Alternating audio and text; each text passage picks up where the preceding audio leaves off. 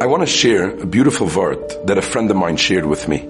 The Torah HaKadosh, in describing Yosef HaTzadik's battle with the Yetzer Hara, the Torah says, Vayemo'ein. Yosef HaTzadik refused. He refused to give in to the Yetzer Hara.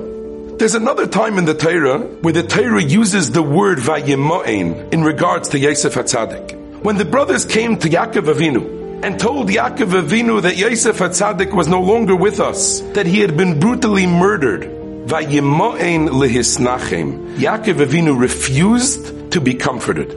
He held on to a belief that maybe Yosef HaTzadik was alive.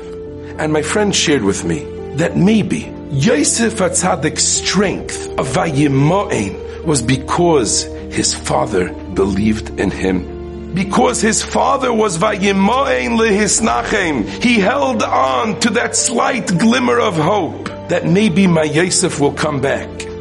That gave a strength to Yosef HaTzadik that in the darkest temptation, in the darkest gullus of Mitzrayim, he was able to hold on to his connection with his father.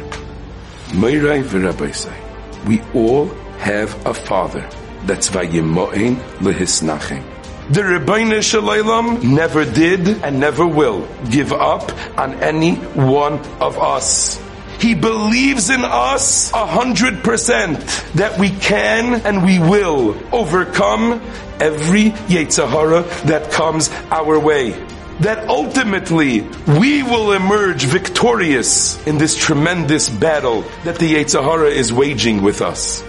If we realize that the Rabbi Shalom believes in us, that will give us the strength to believe in ourselves. And when we have that strength to believe in ourselves, we will all be zeicha to that Vayemo'ein. We will all be able to refuse and overcome the Yetzer Hara, to reach higher goals and continue growing. And with Klal Yisrael's growth, the Rabbi Shalom will see us and be proud of us. And ultimately, in that schus, we will be zeicha to bias Mashiach Tzidkenu b'meira v'yameinu. Amen.